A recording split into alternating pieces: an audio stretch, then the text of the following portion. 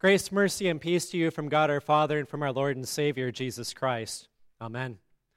On this day in 1552, a hard-working saint was received into heaven. Katharina von Bora was not saved by her works or because she married the great reformer Dr. Martin Luther.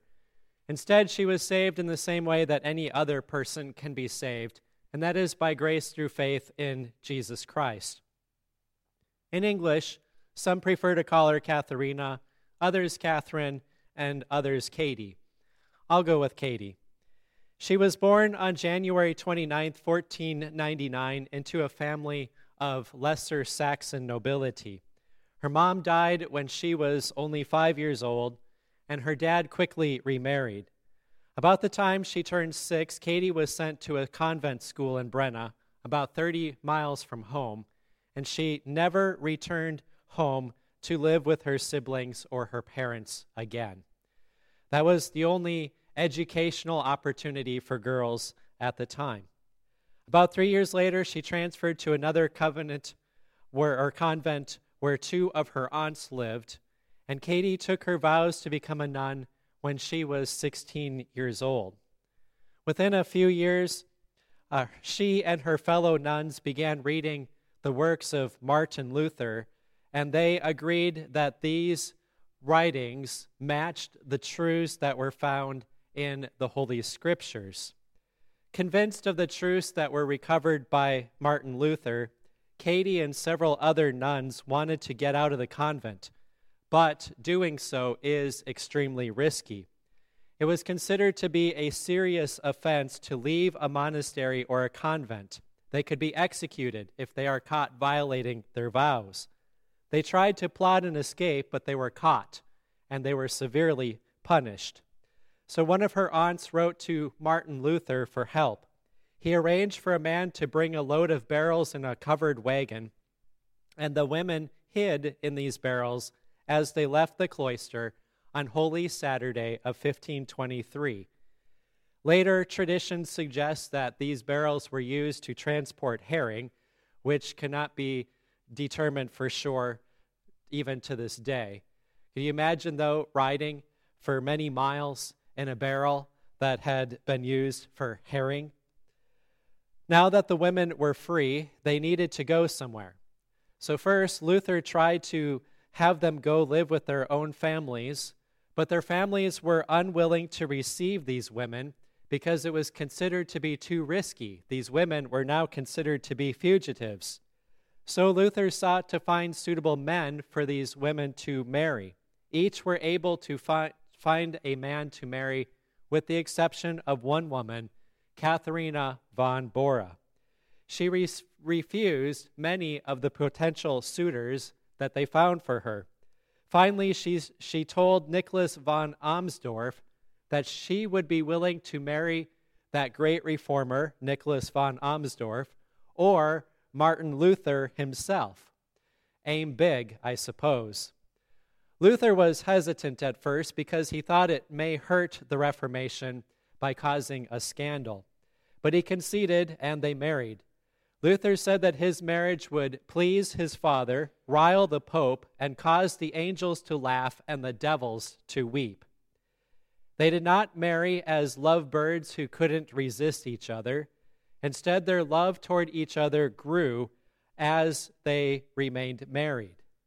Luther would affectionately call Katie my chains because she reined him in, convincing him to go on fewer dangerous journeys and curbing his generosity, for she would tell Luther to remember the needs of his own family. God would eventually give them 6 children, and they adopted up to 11 more. 2 of the children that they had died as children, which was very hard for Martin and Katie. But in faith, Luther said that if he could have his 13-year-old daughter back, along with all of the wealth of France, he would not have her back, because she is set free from the crosses and trials of this life and is enjoying bliss in heaven. The home that the Luthers lived in was called the Black Cloister because the monks that used to live there were dressed in black. It was a monastery that was eventually gifted to the Luthers by Elector John the Steadfast. It was a huge place with 40 rooms, most of which remained occupied throughout their life there. It had a brewery that Katie operated, and gardens and pasture and animals, and was often visited by guests. Serving as a hotel of sorts, many would often be found living there, and Katie would take care of them. You can tour that black cloister today because it serves as a museum. Several times during Katie's lifetime, Wittenberg had suffered from Black Death, the plague that killed almost half of those who were infected with the disease from the 1300s to the 1600s. Usually the townspeople would flee when the plague would hit, but some would stay at the Black Cloister, which was, again, Luther's home. When Martin Luther died in 1546, Katie was 47 years old, and their children ranged in age from 11 to 19. In grieving, Katie wrote, "He gave so much of himself in service, not only to one town or to one country, but to the whole world. Yes, my sorrow is so deep that no words can express my heartbreak, and it is humanly impossible to understand what state of mind and spirit I am in. I can neither eat nor drink, not even sleep.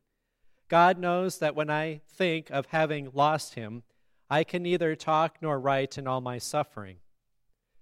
Apart from grieving, Katie was known to have the ability to talk and to talk.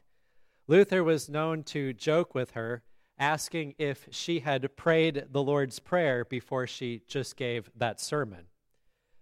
Katie inherited some of Luther's land and all of Luther's debt when he died, but not the Black Cloister. Eventually, her brother, Hans von Bora, was appointed to be her guardian, which then made it possible for her to stay in the Black Cloister. War between the Protestant princes and the Catholic emperor broke out in 1546, causing Katie and her family to flee Wittenberg. Excuse me. Suddenly my nose is running. Anyway, so war between the Protestant princes and the Catholic emperor broke out in 1546, just about 4 or 5 months after Luther died, which caused Katie and her family to flee Wittenberg twice. The Black Cloister remained intact during that war, but her farm and her livestock and her gardens were all destroyed. Many of her friends were imprisoned, including Emperor John Frederick and the great artist Lucas Cranach.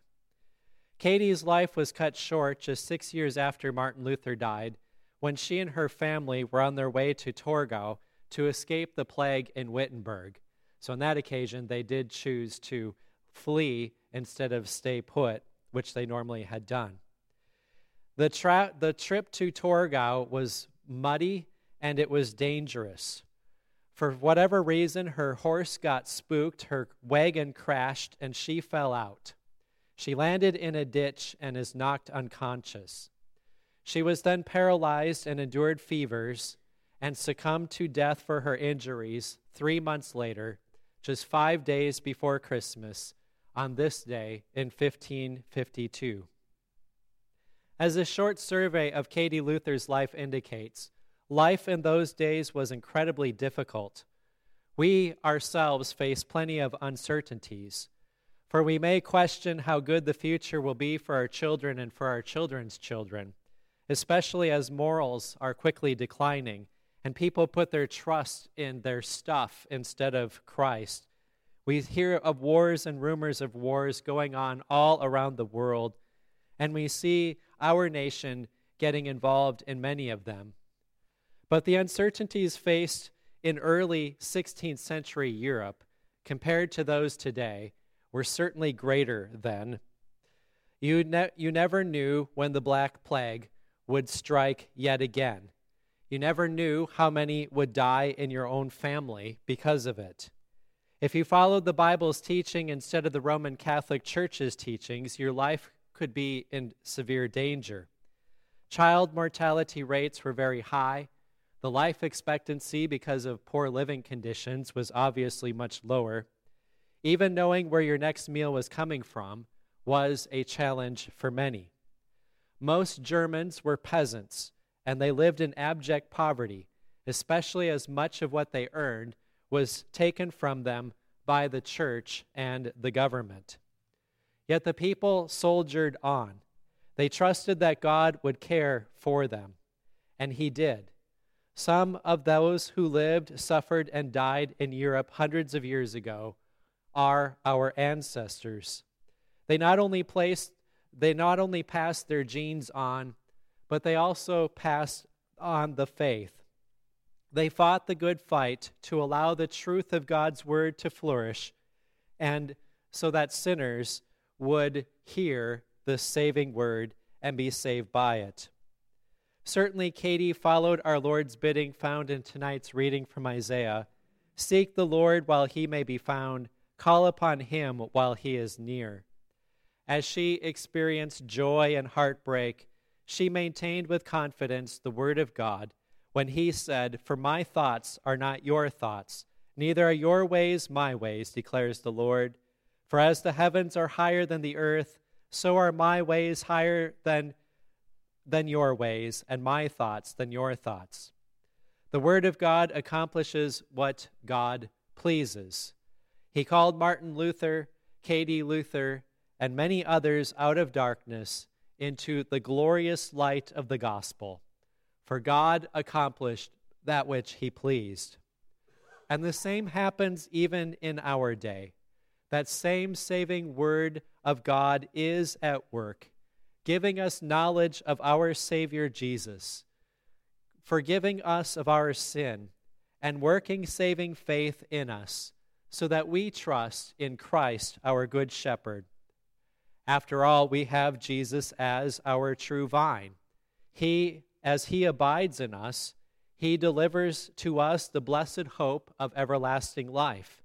He forgives us of our sin, and he reconciles us to our Father in heaven, all because our Savior, in love, went to the cross and endured the suffering to make satisfaction for our sins.